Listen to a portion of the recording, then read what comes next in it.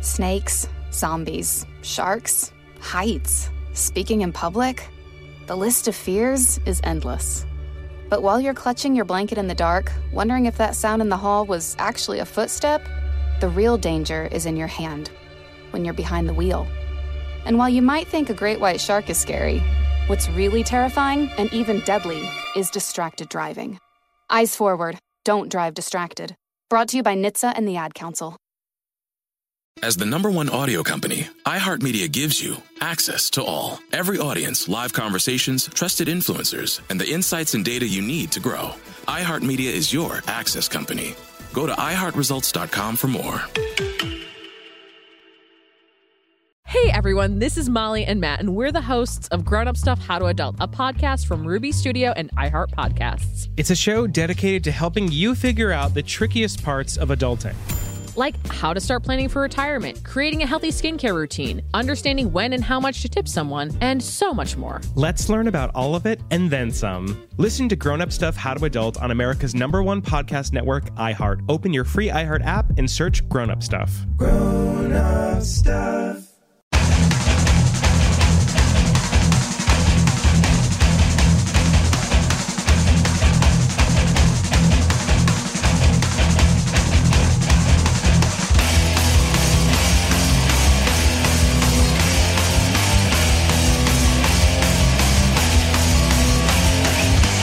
Hello, everyone, and welcome to another episode.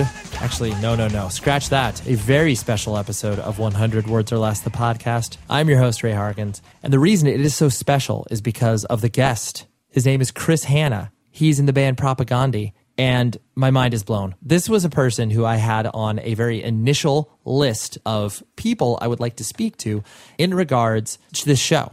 But I kept going, no, I can't bug him. No, I don't think this thing is worth his time. And, just kind of doubting myself. Hit him up over Twitter.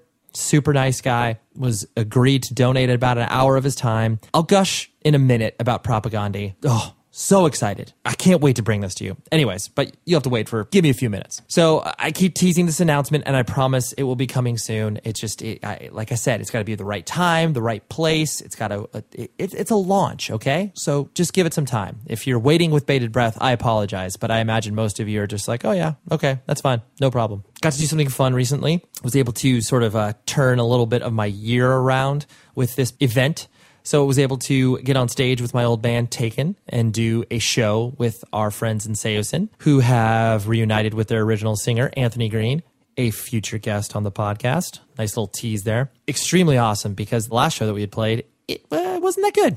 And through no one's fault, because, I understand people may not like us and people may not want to move around and have fun. I get that. That's fine.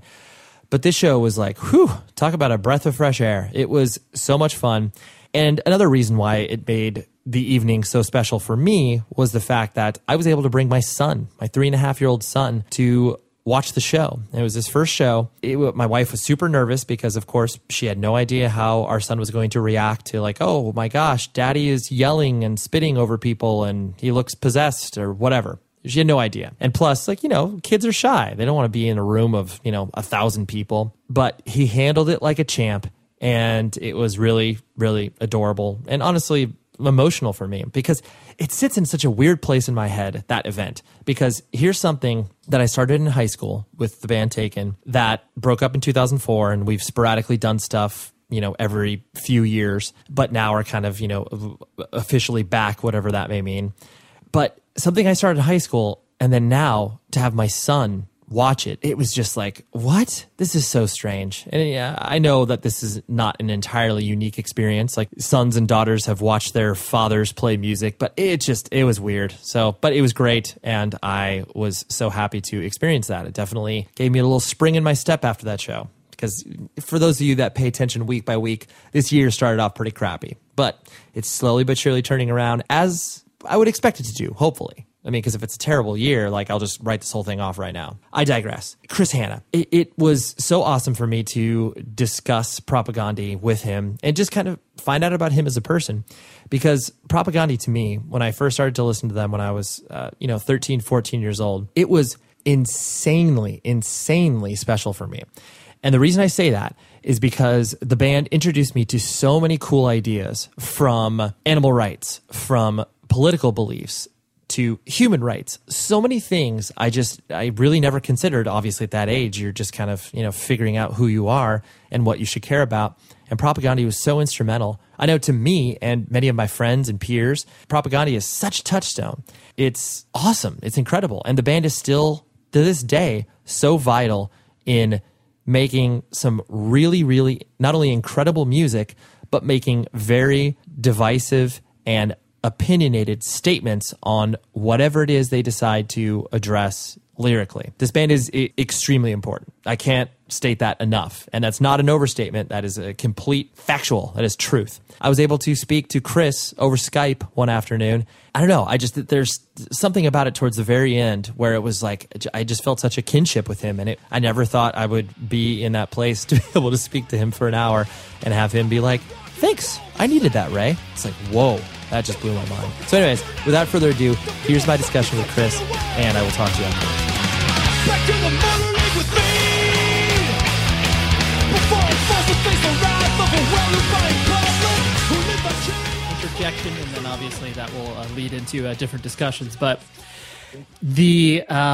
so here I am as a freshman in high school, which is probably like 1996, I want to say. So I'm doing a presentation. I can't remember exactly what it was about or what the structure was, but basically you had to play some media. So whether it was a recording or TV show or whatever. And I think I was doing something on like political songs in general. And so for whatever reason, here's me going to a Lutheran high school. I thought that it would be appropriate to not play any of the swearing parts, but play the song Head, Chest, and Foot in my presentation. So I played it, and this is, even though I'm in Southern California, so people have heard of punk music by this point.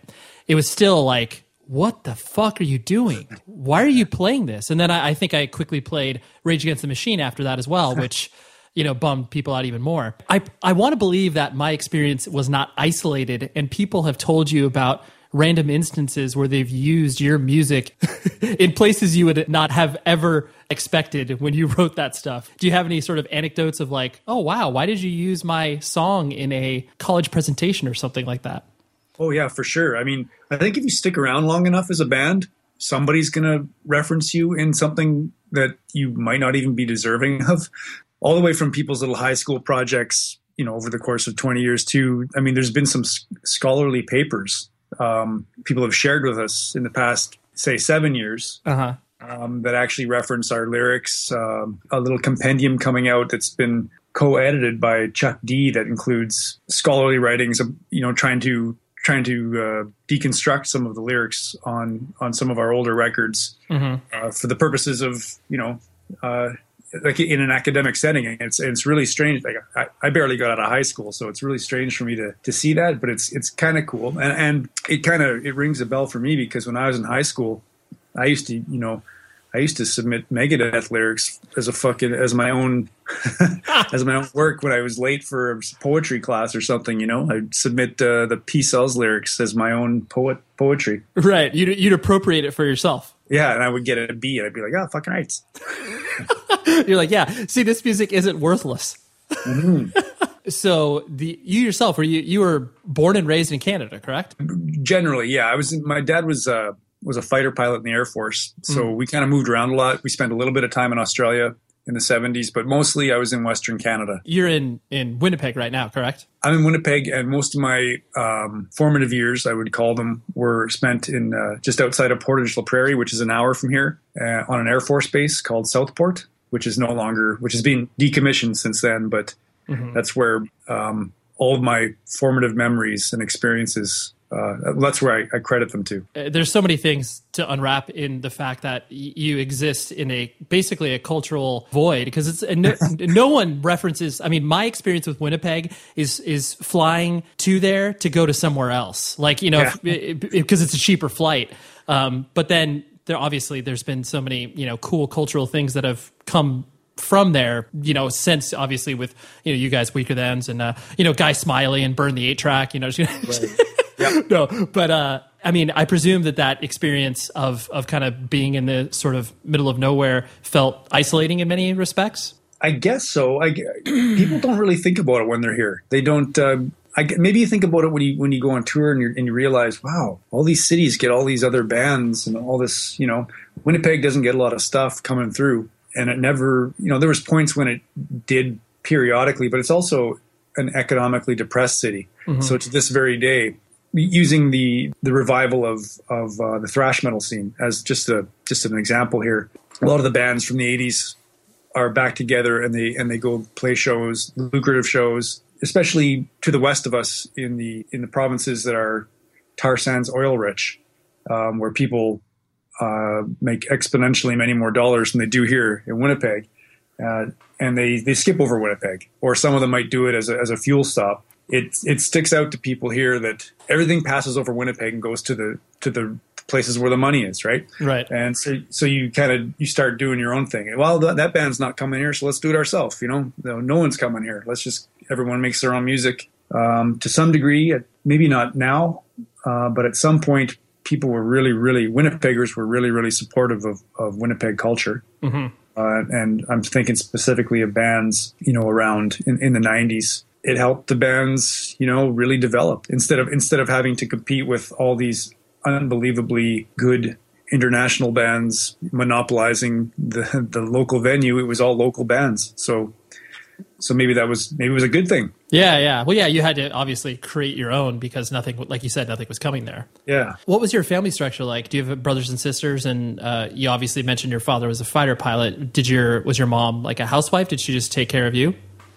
Well, she worked too. She was a travel agent. Oh, okay. And my sister, I have one sister, an older sister. I mean, as far as life on Air Force bases was concerned, I look back and I realize how lucky I was that my father wasn't abusive to me, my sister, or my mom. Given how I see that era now and how I see the families that I spent time with back then. And my father he didn't abuse alcohol like many of the other people on the Air Force. I mean, life on an Air Force base is there's a lot of structure, but it's also not what it seems. A lot of things are a facade. Mm-hmm. And it can be a stifling life to be on this tiny, isolated community where you are expected to fulfill certain roles. I don't know. It's tough now. Some of this I'm projecting, just as a stream of consciousness as you ask me. But I guess in the back of my mind, I remember some very dark times for other people, other families. I also remember my best memories are from then too. My very best memories of life in a small community. But I guess what I'm saying is aside from what would appear on the surface to be a huge ideological divide between my father and I, by the time I was a teenager, I don't have a lot of sob stories with my family. Sure. Well, that's cool because, like you said, there is that element of getting swallowed up by obviously a system and feeling like you said, the only thing you can kind of sort of retreat to from using your father as an example. He could have obviously just been like, well, I hate doing this, but I guess this is service, and well, I guess I'll just turn to drinking or whatever. And like that, there's a rampant abuse in regards to that. But obviously, like you said, it's better if from the outsider's perspective that no one sees that. I think, a lot of it was taken for granted. There's a lot of presumptions made about social life and social structure in such a. I mean, it's the archetype for a patriarchal society, right? You can't really go any farther than Air Force community, a military community in the 70s and 80s. It's basically like living in the 50s. You know what I mean? Right.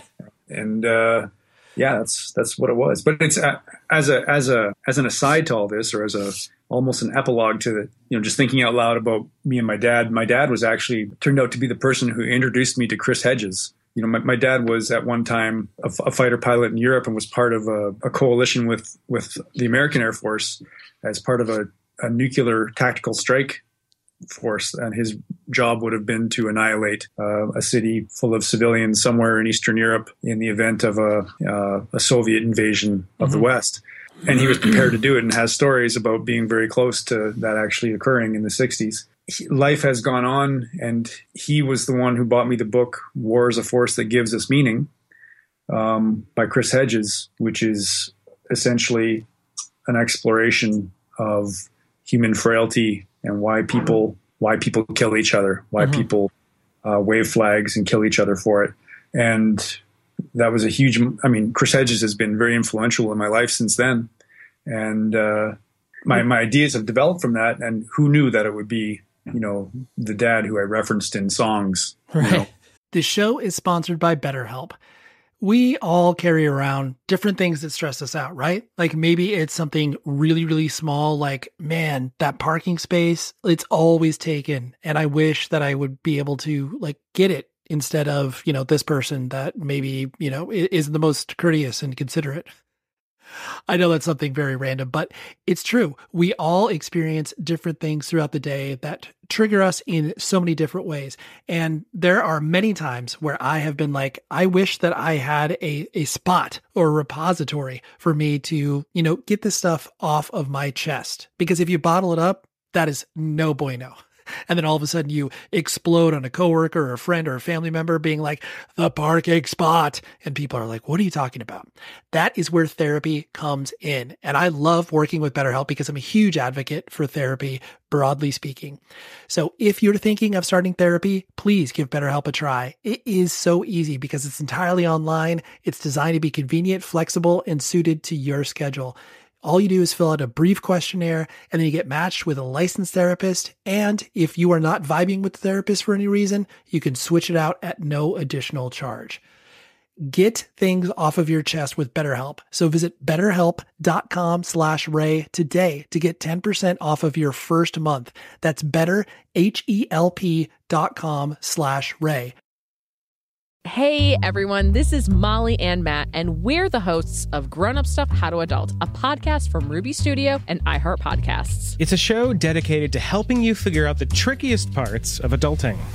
Like how to start planning for retirement, creating a healthy skincare routine, understanding when and how much to tip someone, and so much more. Here's a clip from an upcoming episode featuring the weekly home checks, Keyshawn Lane, that you won't want to miss. A common mistake that a lot of people do, they use fabric softener when it's not so great for your clothes. Should we never be using fabric softener? No, you should not ever be using fabric softener. Oh. It leaves a deposit on our clothes, which is also left in the machine. And it also makes the clothes highly flammable. Wait, what? Yes. What you want to do instead is just use a 1/4 cup of vinegar. And that'll make them softer? That'll make them softer. And if you wanted some kind of scent, you can use essential oils. Wow, wow, wow. Catch new episodes of Grown Up Stuff How to Adult every other Tuesday on the iHeartRadio app or wherever you get your podcasts. Grown Up Stuff. My simple solution to the problem was remove people from the scene and help them feel safer. In response to attacks against Asian Americans, Maddie Park raised over $250,000 to donate cab rides to the Asian community. There is so much more work to be done. We really need to come together and tackle this issue as a community. Support the Asian community. Learn how at lovehasnolabels.com. Brought to you by Love Has No Labels and the Ad Council. Do you think that was him obviously trying to create a bridge with you? No, that wasn't the feeling I got. It was a completely independent discovery on his part. That's awesome. People change. Yeah, no, they do. I mean, it's one of those things where it's like it always, some of the most compelling stories of people that you hear. It's like, whatever, using a person like Howard Lyman from the Mad Cowboy book, where it's like these are people who are tried and true in their lifestyle, and then all of a sudden you get this one nugget of information, and then you completely change the way that you think. And it's like that can happen when you're 14, and that can happen when you're 65. It doesn't matter. For sure. And we often, that's one of the things now in my middle age I try to think about. I was very much prepared back when we started the band to throw babies out with the bathwater when it came to other people. You know what I mean? Yeah. Whether it's just being strident or dismissive of people that, I think everybody goes through it, but I'm way less willing to do that now. I really believe in the right of people to learn and change. People could obviously listen to your early recordings and be like, not be able to place you in context to where you are now. And it's just like, oh, well, dude, you're a fucking sellout, bro. Like, where are you now? It's like, oh, you're having kids? Like, oh man, Chris, what? Like, I presume you don't get a lot of that direct feedback from people that have whatever disagreements with you. Because a question I wanted to ask you was, because obviously you, have made almost every political belief that you have, publicly known and put yourself out there, and obviously have done it in a framework of like, okay, I don't pretend to know everything, but I think I know these things. That obviously makes you a target, where it's like people constantly want to challenge what it is that you've espoused. Is it one of those things where that in and of itself just gets tiring? It does, but it's reasonable. I think what's tiring is that people come to you and they think it's a new thing they're doing. People, when someone's smug to you, it's going to turn you off. But on the other hand, if I can't stand the heat, I shouldn't have wandered into the kitchen and started telling everybody what I think. You know what I mean? No, that's true. We've never been above criticism. Sometimes we've handled it really well. Sometimes we've handled it very poorly. That goes for, our values as well. Life is full of teachable moments. We constantly have dealt with that, and we're just trying to be better people. You don't want to become a cartoon first where your values are patently false because you can't live them, first of all. And second of all, we feel really strongly about the values we were expressing early on in the band's history. Like I regret the delivery, because everybody regrets how they formulated their arguments when they were fucking 16. Right. And when a lot of those songs were written when we were teenagers. So obviously, it's like looking at a yearbook picture. Please don't look at that. Don't open that and read that. Most of the values that we expressed back then, with nuance over the years now, I still stand by them, and I want to live them out. I don't want to be that person who just looks back on all of it as youthful folly. Yeah. And dismiss your own history. Yeah. No, I think that's it comes through very clear to me in the way that, especially, whatever the press and interviews you've done over the past couple of years, where it's like, clearly the band in and of itself has become more and more aggressive, and the metal tendencies that you've always explored in your band have just become more pronounced. And it's funny because obviously the notion as you get older within independent music is that like, oh, you're supposed to chill out. Like, when are you going to join that indie rock band or whatever? And it's like, all you've done has been like, nah, man, like, I can't wait to just really dive into this guitar solo that I can put in here.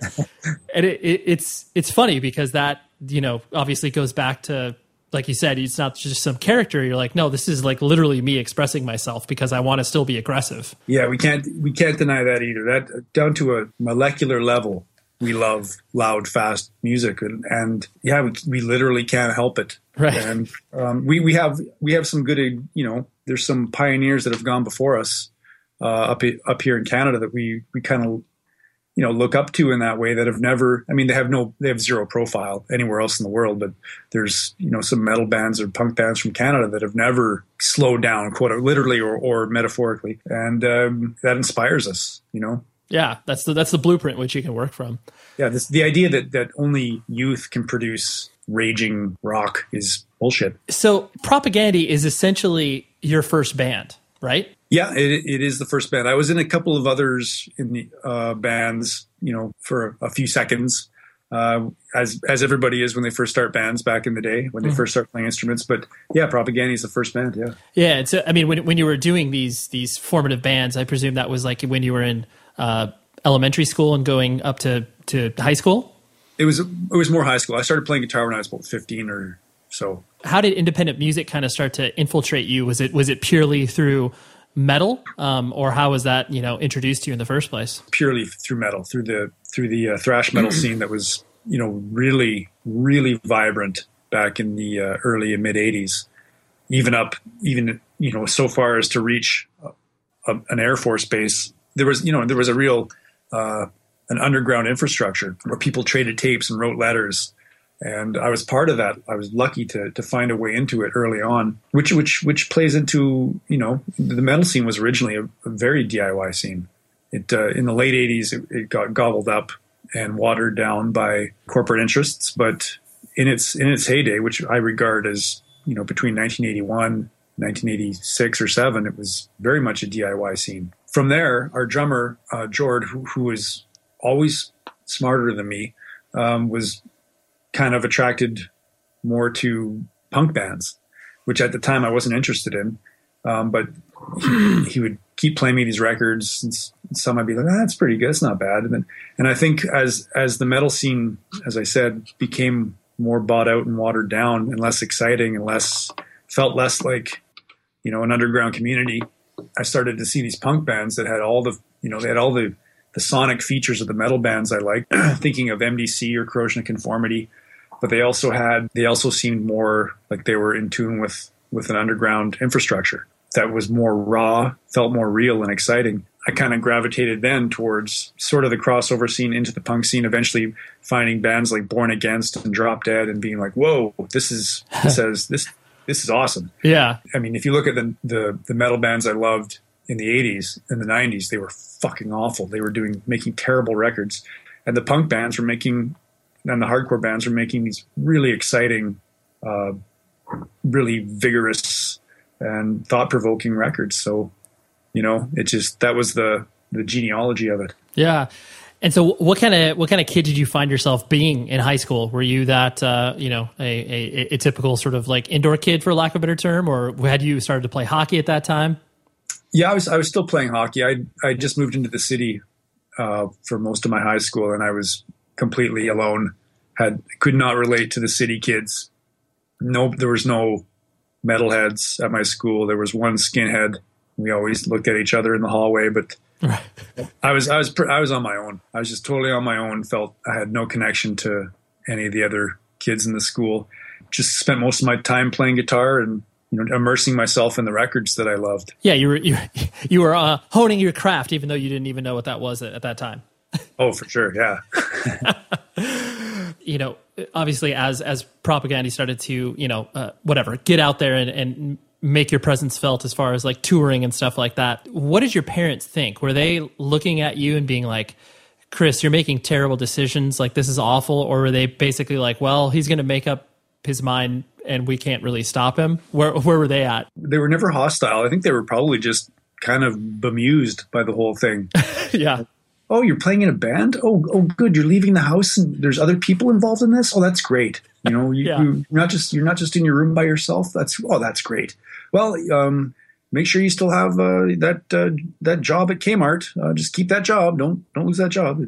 And that's all they worried about. They encouraged me to try to go to school beyond high school, but it didn't work out. But then no, they weren't like, right on, this is great, you're going to make a career of this or something. They were just kind of bemused, really, is the only word I can think of. Yeah. To this day, they're bemused by the whole thing. Right. It still doesn't really kind of resonate with them, or did they admit the the fact that this is a valid thing that you've kind of dedicated your life to, or is it like, oh, that's cute, Chris? Yeah, well, maybe a bit of both. I think they're just really excited that I'm still doing this with our drummer Jord, who I was friends with for such a long time now. I think they think that's really, maybe they think it's cute, or they think it, maybe, what's another word? Charming or heartwarming or something. Oh, sure. Yeah. Comfortable. And I mean, in my mom's basement, she has these clippings from all these newspaper things, how newspapers used to, even show Friday night, the Royal Albert Propagandhi with Meat Rack and Immortal Possession. Right. She cut it out and put it on this bulletin board. She has this bulletin board full of these pictures, and it's actually, if you go and look at it, you're like, holy fuck, it's pretty impressive. Looks like we actually got a well-respected band. This is crazy. Right. So in her eyes, she looks at the bulletin board and she's like, she's excited that I actually did something with my life instead of just nothing. Right. Yeah. Instead of joining the masses, so to speak. Yeah. Because I wasn't really headed in any direction. I was probably just going to be a guy who would try to get a job at a record store and then drink himself to death at some point. Right. So, did you battle with, like any sort of horrible substances when you were younger, in regards to like any dark times that you were trying to, it was a good thing that you could focus on music, that it was able to take you away from any bad path you were heading down?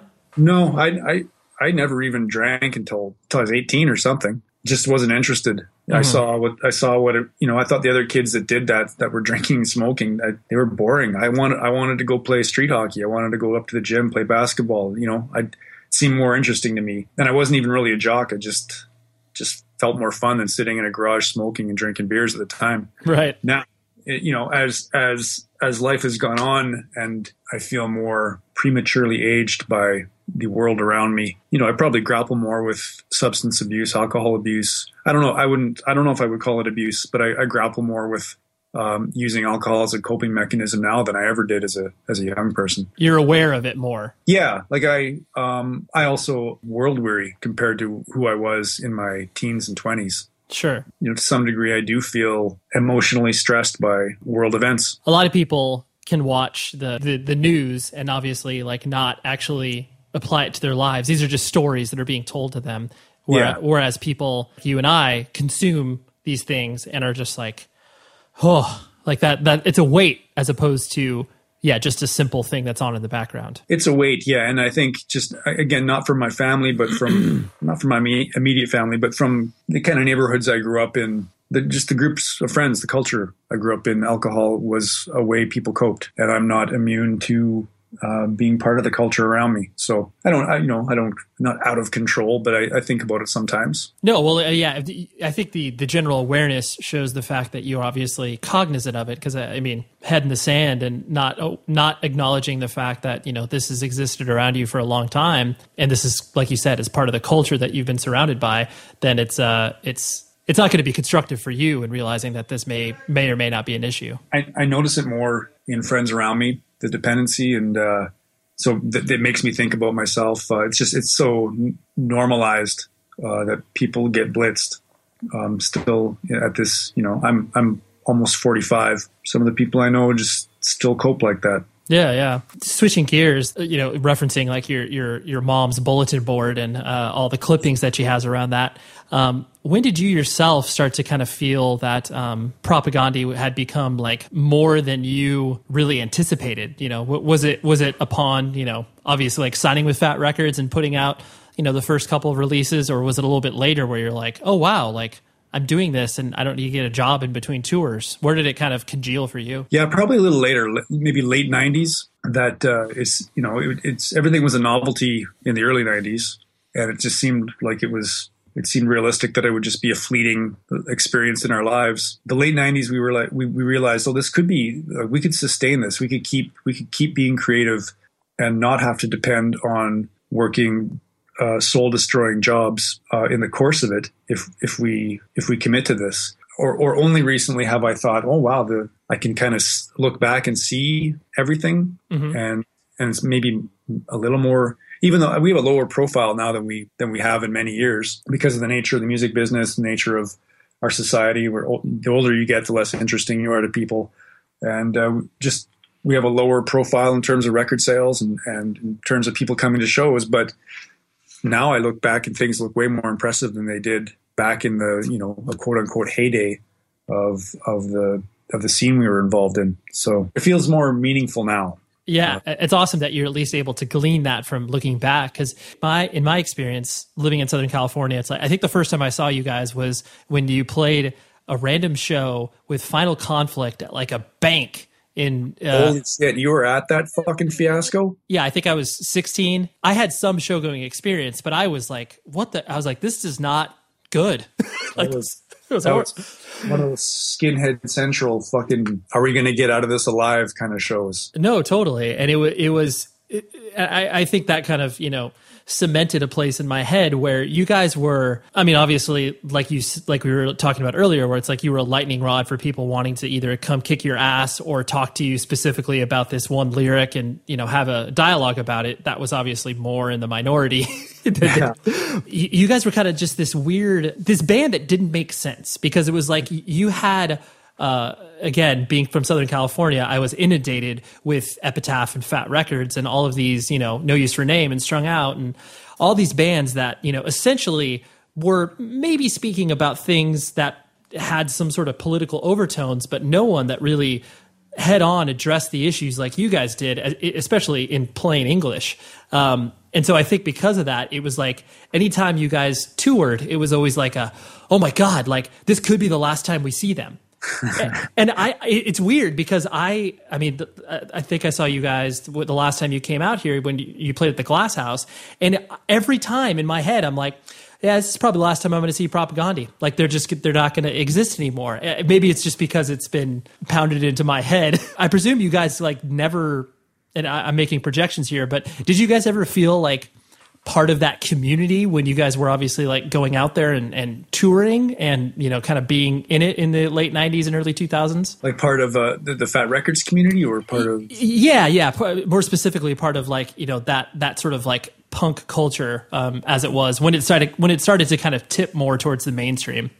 No, I think we had a really good relationship with the people at that record label specifically. They're great people to us, but we always felt very isolated, if not alienated, from the general culture that surrounded that whole scene. And I think you could see that in shows like that show at the Bank. Most of our shows in Southern California back then were shows where we didn't know if we were going to get out alive of the shows.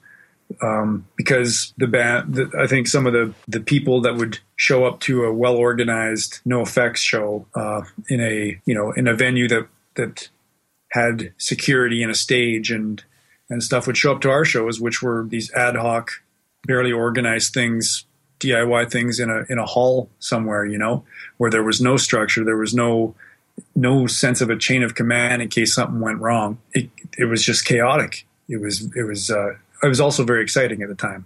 Right.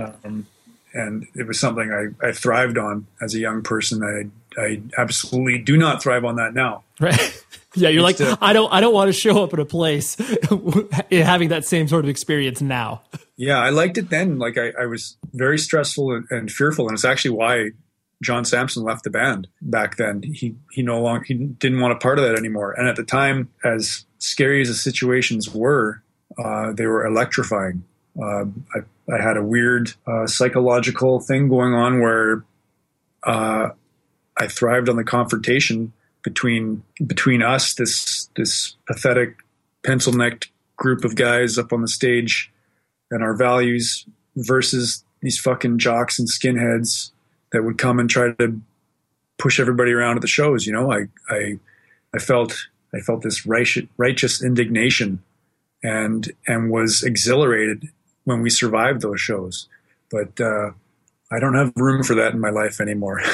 Yeah, no, I'm really glad you brought up that sort of like pushback and confrontation, because it seemed like with every record that you guys put out, you know, even obviously up until your last LP, there is always that sort of mirror that you're holding up, not only to yourself as the person who's obviously writing the music and the lyrics, but then to the people who actually engage with the record on a deeper level besides just liking it musically. And I think that's obviously what makes people feel uncomfortable when they're just like, oh, like, stop talking to me about this stuff because I don't want to think about it. But then how you yourself, like you said, like you thrived on that, and that it does take a very specific person to not only obviously enjoy touring, but then to enjoy that sort of night after night of like, all right, who when we show up to this town, what group of people have we pissed off? Yeah, now that you mentioned, it was almost thriving on that conflict. It was almost a surrogate for. I didn't think we were a very good band. You know, I thought we didn't know how to be a band musically. We didn't know how to. You know, we just played these songs and then tore strips off people and tried to antagonize the meatheads in the crowd. But I never felt back then like we were a good band. So that I probably, thinking out loud again, it was probably I was trying to, get some, replace the feeling that a great band, a great live band would have with something else. Hey everyone, this is Molly and Matt, and we're the hosts of Grown Up Stuff How to Adult, a podcast from Ruby Studio and iHeart Podcasts. It's a show dedicated to helping you figure out the trickiest parts of adulting. Like how to start planning for retirement, creating a healthy skincare routine, understanding when and how much to tip someone, and so much more. We're back with season 2 of the podcast, which means more opportunities to glow up and become a more responsible and better adult, one life lesson at a time. And let me just tell you, this show is just as much for us as it is for you. So let's figure this stuff out together. This season, we're going to talk about whether or not we're financially and emotionally ready for dog ownership. We're going to figure out the benefits of a high-yield savings account. And what exactly are the duties of being a member of the wedding party? All that plus so much more. Let's learn about all of it and then some. Listen to Grown Up Stuff How to Adult on the iHeartRadio app, Apple Podcasts, or wherever you get your podcasts. Grown Up Stuff.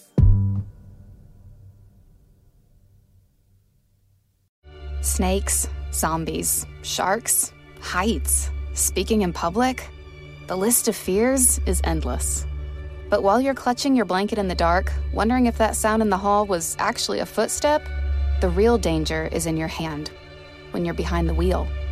And while you might think a great white shark is scary, what's really terrifying and even deadly is distracted driving. Eyes forward, don't drive distracted. Brought to you by NHTSA and the Ad Council.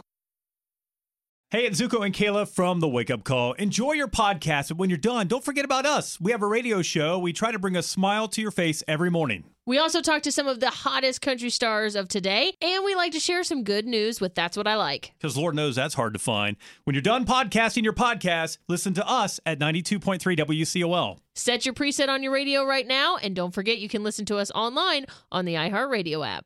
Right. Yeah, you're like, okay, I know we're not legitimately a band, but I think we can serve a purpose here. Yeah, we can create a spectacle here tonight, people, that you will never forget.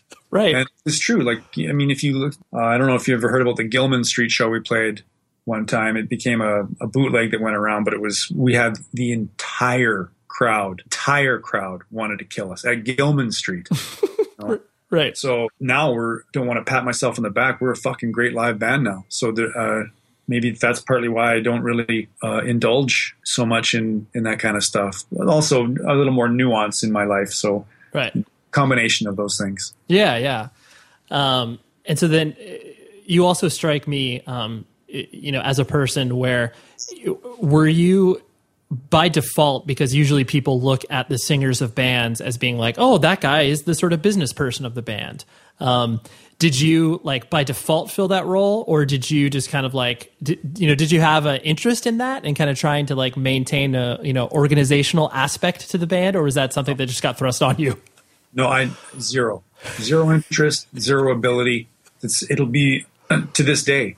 I mean, Jord is the closest thing to somebody who has any idea of how to fill out any piece of paperwork. We have no idea, and it's one of the it's stupid, but it's one of the things I will pride myself on at the end of this run. At the end of the day for Propaganda is I do not know how to run a business, and I love that about the band. Right?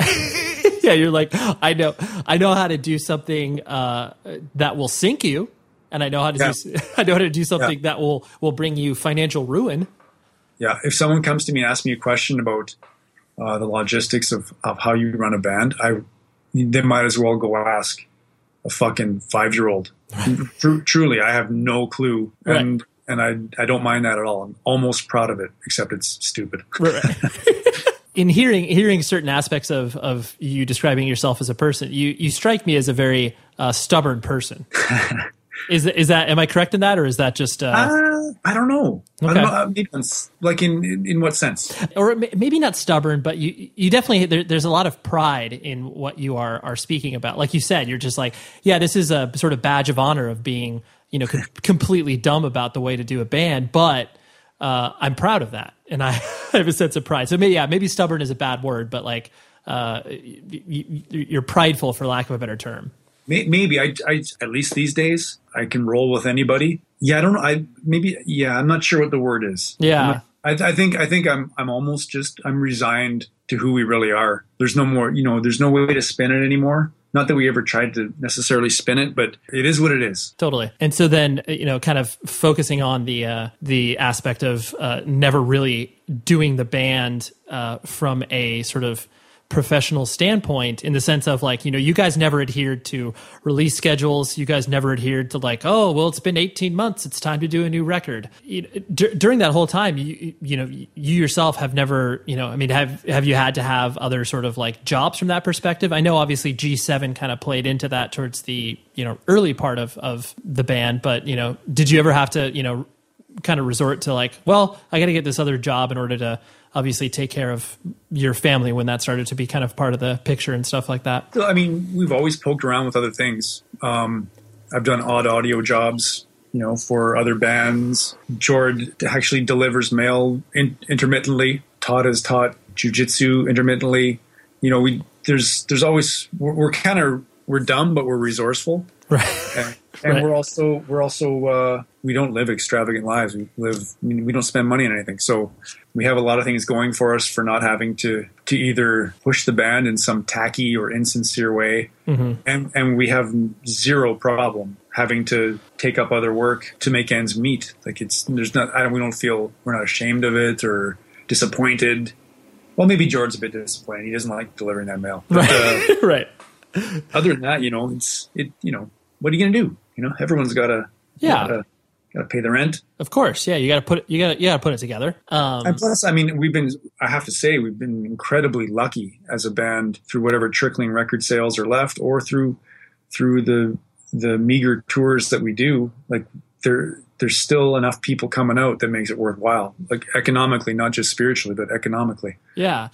Well, I think I'm glad you brought that up, because it is interesting for me watching, since I've seen you guys basically on every, new record you've put out, it is really weird to see, to me, it's weird to see people pick up on you guys, obviously later in your career, because your music is challenging. Like picking up your last two LPs, it's definitely not one of those things where it's like, oh, this is catchy. Like there are catchy moments to it, but it's like, if you're looking at your musical career, obviously it's like you look at your earlier stuff and it's like, oh, anybody can kind of get into that, quote unquote. But it's you still do see this sort of younger fan base that kind of tends to come out. Does it surprise you when you show up to a show and you're like, oh wow, like we're not pulling the 30 to 40-year-olds like we always do? I generally look out and I do see the 30 and 40-year-olds, but I always do see a few of the younger people there, and I'm stoked and appreciative of it, because like you say, like with our band, we haven't made it easy for people, despite having over the course of our history is essentially having insulted the core values of every single person on the planet at some point or another. We've never given anybody, something to hang their hat on. Each record sounds different, and that is suicide, from a commercial standpoint. If people can't depend on you to sound similar to something that really satisfied them before, not a business plan that people recommend, but it's also artistic integrity, I guess. It's just what we do. It's what we like. And, the problem I think for us is we're not a metal band. We're not a punk band in other people's eyes. You know what I mean? Yeah. And that makes it harder for them to, I'm into punk, so I like Propaganda. I'm into metal. I like metalheads don't like us. Punks don't like us. Some weird grouping of 30 to 40-year-old guys in professional sports baseball hats seem to like us generally. You know what I mean? Yeah, no, for sure. There's two last things I want to hit on before I let you go. I have to commend you on the amazing work that you do, honestly, with the Escape Velocity podcast. The thing that I like so much about it is that the fact that, you guys obviously, distill either important issues or obviously get someone that is very knowledgeable about that particular issue that you're talking about. But you distill it in a way that obviously makes a person who, me, not ever spending a ton of time in Canada besides like the coasts, to be engaged with the issues that you go through in Canada, and like to even give a shit about that. So it's like the fact that you're able to sort of like galvanize people towards something, or at least have a general awareness is pretty awesome. Have you found the podcasting as a format to be beneficial for you? And that's obviously why you guys, continue to do it. I appreciate the kind words, by the way. But I do think the reason that we do it is because Derek and I are still interested in, we clearly don't have all the answers ourselves. And it's interesting we're interested about a lot of different things, and we're interested in exploring them and learning about them. And, instead of telling people about them, and the whole point is it's not just for other people. Yeah. It's for us to learn and grow, because it's harder speaking for myself as I'm a dad of 2 kids now. I feel, I'm kind of chained down to trying to be this responsible parent, bringing up 2 young kids in a very fucked up world. It's hard for me to get out and go to activities or events or lectures or demonstrations where there is a vibrant exchange of ideas. So this, for me, this is where that exchange of ideas happens. I keep that, with the intent of keeping my mind somewhat sharp as I get older, instead of just becoming a bitter, stagnant fool. I really like the way that you put that, because that you never think about it, obviously, when you first started to get into, radical culture, counterculture, different music, that this is something that has to be sustained. Like, and the older you get, the harder it is, like you're saying, because there's all these barriers that are put up in between you. And that's the one thing. It's like I've always found myself telling people, where it's like, dude, whoever is still here when they're 30, 35 years old, 40 years old, those are the people who are engaged with it, and you should be speaking to them, because they're going to know way more than your average 18 to 20-year-old, because they really haven't worked to, I guess, kind of, foster that relationship with that particular either political movement or music or whatever it is you want to engage with. It's not easy. For sure. And I mean, when I was 18, I certainly didn't give a fuck what some 45-year-old guy had to say about anything. So totally. The last thing I wanted to hit on was actually something you alluded to, where it was like, how old are your children now? One of them is 1 year old and one of them is 5. Yeah, you're in the middle of it, man. I have a 3.5-year-old, so we're and something that I often, I'm 34, so I'm a bit younger than you, but I think that we probably still have these same principles in our head in regards to the way that we are trying to influence obviously a younger generation and our own offspring from that perspective. Is it weird to like reconcile these ideas of like, okay, these are the traditional ideas of what, a father has to be and a father has to do, versus what your own experience was of the, the quote unquote rebellion that you went through when you were obviously getting into, punk and hardcore and metal and all that sort of stuff. I guess a simpler way to distill it is I'm always looking ahead at being like, all right, what is my son going to do to bum me out? What is he going to bring home that I'm either going to not understand? Like, it just, and honestly, it's like that in many respects, it causes anxiety, because I'm like, using an example, like if he came home when he was 14 and was like super into Insane Clown Posse and he was a juggalo, while that is a bummer in some respects, I'll understand it. I know where that culture comes from. So it's like, I don't know if there's any of those thought processes that are going around in your head as a father, where it's like, oh man, like, I know they're going to have to rebel, but what are they going to do? It's funny. I kind of have a similar anxiety, but it's what has happened for me is that intellectually, I've always thought, walking down the street, see some, haggard younger guy who looks older than he should, sort of dressed in Insane Clown Posse type of stuff, for example, since we're talking about that, it's like walk by him and kind of, snicker to yourself. Like, oh, what a fool. I think I'm not sure I really ever did that. Our culture does that. And having kids has made me think, well, that's somebody's kid. That could be my kid. My kid could be that guy. And I'm going to fucking snicker at this kid. I'm not going to snicker at my kid when he makes these choices. I'm not going to laugh at somebody being, hapless on the street, making some bad choices. It's not, somebody loves that guy. That's what I've kind of taken away at this point. And I'll cross that bridge when the Insane Clown Posse record shows up, but I don't know if I was really going somewhere with that, but that just triggered that thought. Well, I see what you're saying. It's like with age comes perspective, and you have this idea where it's like, okay, that particular person that you may look and snicker at, where it's like, oh my gosh, like that, that's a ridiculous subculture. That person would look at what, probably you and I experienced when we were coming up as teenagers and like, what the fuck, you wearing a wallet chain and like some, like, they would look at our sort of aesthetics and be like, oh, that's ridiculous as well. Yeah. So there's that I guess that level of understanding that is, I guess, easier to come by as you get older, I guess. Yeah. And I mean, you and I both know when our kids make even, bad life decisions, we're going to love them to death. We won't be able to help it. Regardless of whatever it is that they're doing to rebel. Like, even if it's maddening. That's awesome. Yeah. No, well, like I said, sorry, the last thing I wanted to hit on was what other creative outlets do you find yourself kind of like either getting excited about, stuff that you can obviously spend your time in? Because I mean, you've done some writing. Not really. I think I don't have enough discipline to be I actually don't have enough discipline to be in a band, but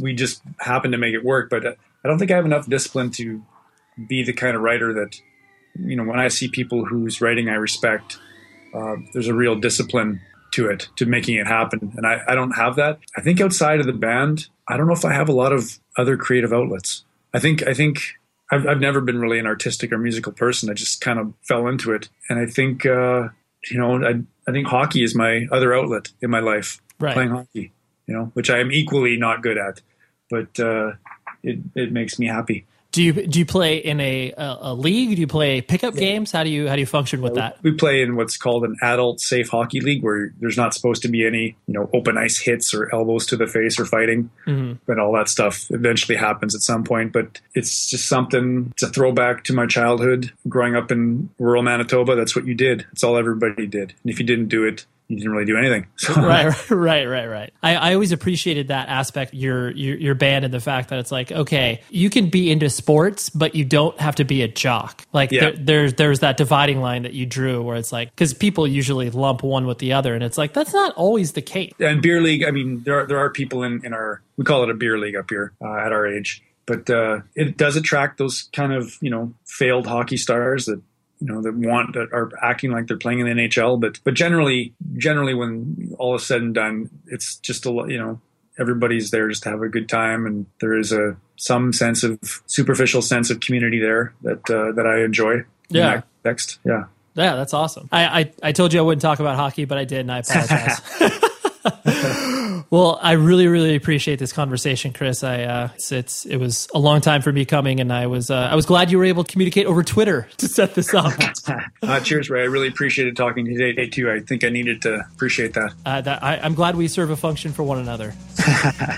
So there was that. Yeah, like I said, I'm still thinking about that conversation, even though I had it, honestly, a few months ago. Just listen to Propagandhi. Let your mind be blown by the music, by the message, by everything that the band... They're a total package. Let me just put it that way, okay? I'm eternally grateful to Chris for having this conversation. If you are new to the show, hop into the archive. Listen to some other interviews, because if you like this, then you probably would like guests I've had. And visit 100wordspodcast.com. Sign up for the email list on the right side of the page. And the producer for this show, as always, is Tom Richfield, my dude. And until next week, be safe, everybody.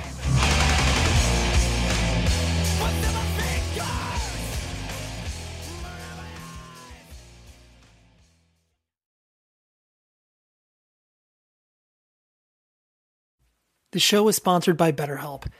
Trust me in saying that no matter who you are, mental health challenges can affect you, and how you manage them can make all of the difference. That's why everyone should have access to mental health support that meets them where they are and helps them get through. BetterHelp provides online therapy on your schedule. It's flexible, simple to use, and more affordable than in-person therapy. Connect with a licensed therapist selected just for you. Learn more at betterhelp.com. That's betterhelp.com. My simple solution to the problem was remove people from the scene and help them feel safer. In response to attacks against Asian Americans, Maddie Park raised over $250,000 to donate cab rides to the Asian community. There is so much more work to be done. We really need to come together and tackle this issue as a community. Support the Asian community. Learn how at lovehasnolabels.com. Brought to you by Love Has No Labels and the Ad Council. Hey everyone, this is Molly and Matt, and we're the hosts of Grown Up Stuff How to Adult, a podcast from Ruby Studio and iHeart Podcasts. It's a show dedicated to helping you figure out the trickiest parts of adulting.